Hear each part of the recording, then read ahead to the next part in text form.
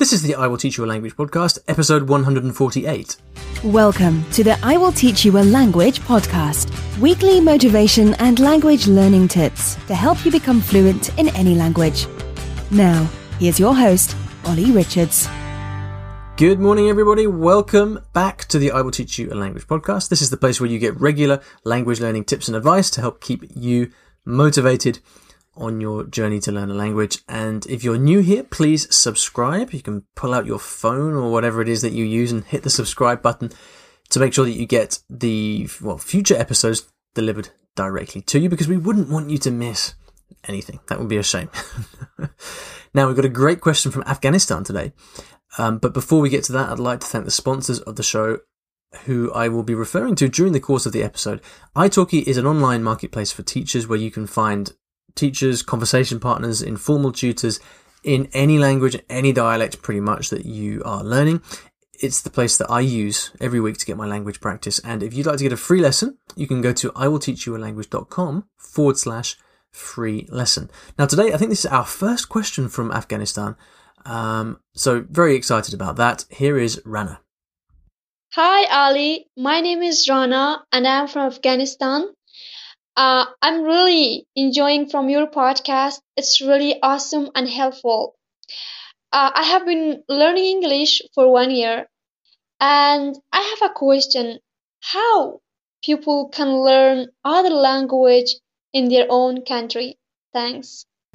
Rana, thank you very much for your question. It's great to hear from you. Great to have a question from Afghanistan as well. I don't know if you're there right now or if you're elsewhere, but a wonderful question. And it's a theme that's come up, that does come up from time to time on the podcast, because most of us are in that situation. You know, I'm here in the UK and I spend my time studying Thai and Cantonese. And the UK is most certainly not Thailand or Hong Kong. So, and, you know, everyone who is listening to this as well, like most people, will find themselves in a similar situation. If you go back and listen to earlier episodes of the podcast, you'll find a number of questions on this theme, and you'll be able to hear from other people who are in a similar situation. Just for example, there's episode 56, which is all about, do I have to travel abroad? And to answer this question, how can I learn a language from home? Let's just start by thinking about why going to another country might not be the best thing to do. Often, people who go abroad to learn a language, they kind of start off with this quite romantic vision of what it's going to be like. You know, I'll just turn up in the country and everybody will speak to me in the language, and I'll become fluent in weeks because I'll be immersed in the language. Of course, it doesn't usually work out like that. If you're a beginner, nobody's going to want to talk to you, and because you can't speak the language. They're more likely to talk to you in English, so they can practice their English. And it's a very common situation or a very common experience to find yourself in a country for some time and not really get a chance to speak the language at all, which is it can be a very demotivating experience. And I've had that, some bad cases of that in the past myself, so I know what it's like. As a beginner, certainly, I will always recommend that you start learning a new language from home. And there are so many reasons for this. Your life is generally stable. You can organize your own time. You probably have a bit of disposable income, so you can afford teachers and materials and things like that. You're in control, basically. Now, as Richard Benson pointed out to me some time ago, often, and this is something that we all know, but it's kind of easy to forget, depending on where you live, there may be many speakers of the language, many native speakers of the language you want to learn on your doorstep. If you live in London, for example, you have every language in the world right here. In particular, Polish, Spanish, Italian, it's everywhere. So, depending on where you live, there may be many, many opportunities to practice it locally. So, when you combine all these different factors, learning a language from your home country can be really, really good. And I would always recommend you do that. Now, in terms of what to do, the most important thing when you're learning a new language is you've got to build your foundational knowledge. You have to learn the basics.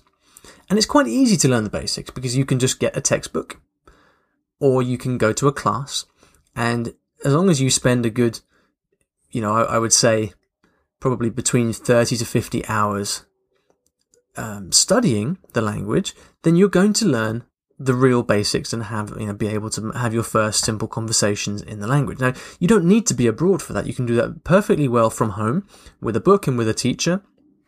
And that is the best way to learn. There's no need to spend money going abroad.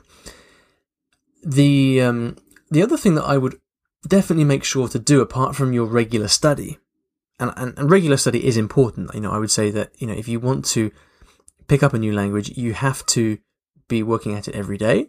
I would say that at least 30 to 60 minutes a day is important to get some motivation and some momentum going. And that's self-study. But beyond that, once you've gone through the basics, it's very important to start speaking and to have the experience of speaking. Because if you don't, then you run the risk of becoming afraid of speaking, perhaps becoming nervous of talking with native speakers, but also because it helps you improve in general, because you get the practice of actually taking the stuff that you're learning and articulating it, using it in conversation, and then you get to see people's reactions and you get feedback, which helps you improve. So I will always go onto italki, which I mentioned, who sponsor the show, and I will find either a conversation partner or a tutor to help me have some simple conversations in the language. And that way I can have this kind of two-pronged approach of, on the one hand, studying the language by myself, and then on the other hand, actually putting it into practice and using it. And, the internet is a marvel for this, and you've got Skype to help you speak as much as you want. Now, just by doing that, you can get quite far in a language. I mean, my Cantonese, for example, I got it up to a good intermediate level without ever spending any time in Hong Kong. And it's very common for people to do that. I mean, a lot of people who take my courses, for example, or who've studied with me in the past, are learning from home. And it's perfectly possible to do. But you do obviously need a bit of commitment and dedication and a good work ethic in terms of studying. Now, after you reach this intermediate stage, and it's difficult to say how long that would take, but let's say 6 to 12 months of good study, this is the point where traveling abroad can really help. Because just as I'm finding at the moment with my Cantonese, you can really easily hit a bit of a roadblock and you find it difficult to keep improving, because there's only, studying will only ever take you so far.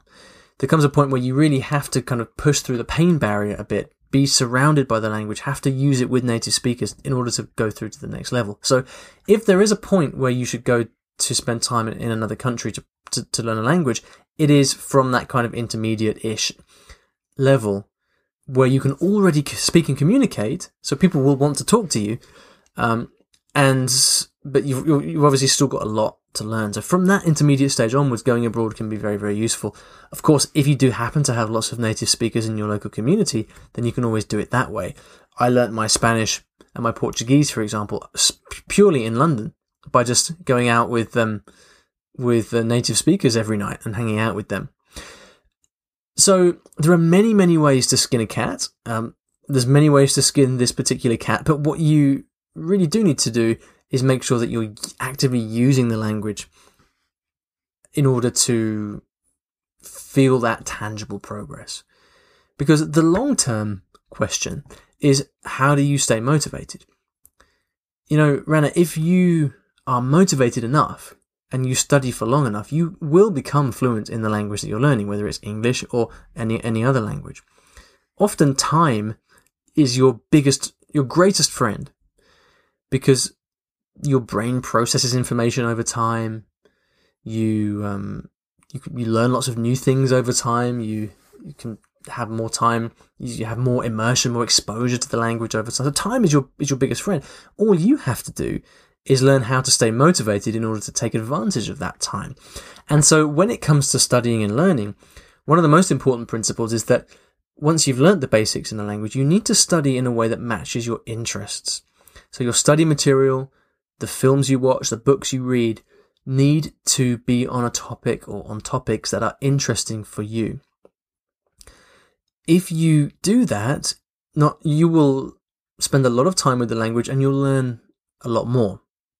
Now, you can do this in a lot of different ways, but I think you can obviously start with books, you can read blogs, you can find local language societies or meetup groups. There are many different ways to get exposure to the language that you're learning, but the more that you can do it in a way that interests you, the better. So, if you're really into politics, for example, then read books on politics, watch TV shows on politics, whatever it may be.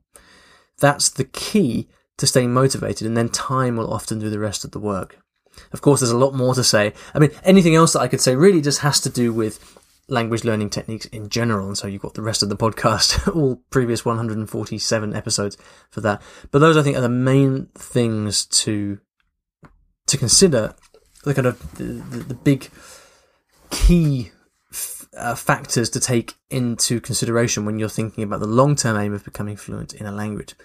The only other thing that I would say is, I think an exam in the language can be a useful source of external motivation and accountability, depending on the situation you're in. I've known many people living abroad, whether, it was students that I met during my time in Egypt or Qatar or Japan, who would take English exams, and they just found that it gave them something very, very solid to aim for. In a few episodes back, Klaas from Germany, who is learning Italian, is aiming for the C1 proficiency exam in Italian, because he wrote to me recently, was telling me about this, and he said, I feel like I need this motivation to push me forward, and it gives you something much more tangible to aim for. And I think that's great. So, Rana, you might like to consider studying for an exam. In reality, I usually find some combination of these things works best.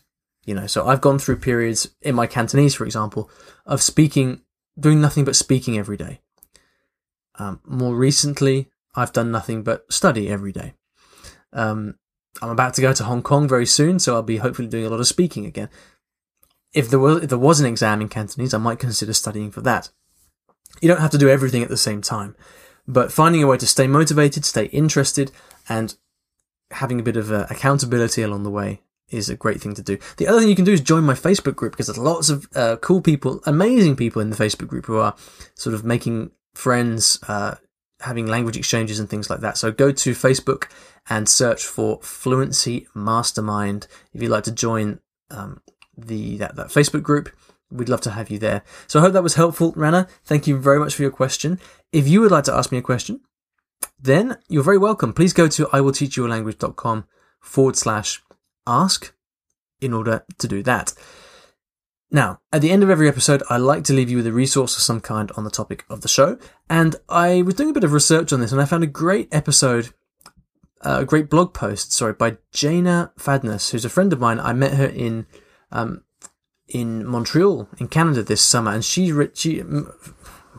some years ago now, she wrote a post on the Polyglot Dream, which is Luca Lampariello's blog, and she called the post, "Do you need to live abroad to learn a language?" And it's a very interesting, very honest, reflective look at her experiences of living abroad. So I definitely recommend you go and read that post. That will give you a lot of inspiration.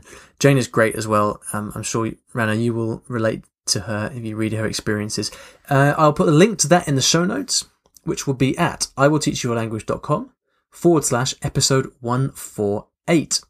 Thank you for listening, and I'll see you back in the next episode of the podcast. Adios.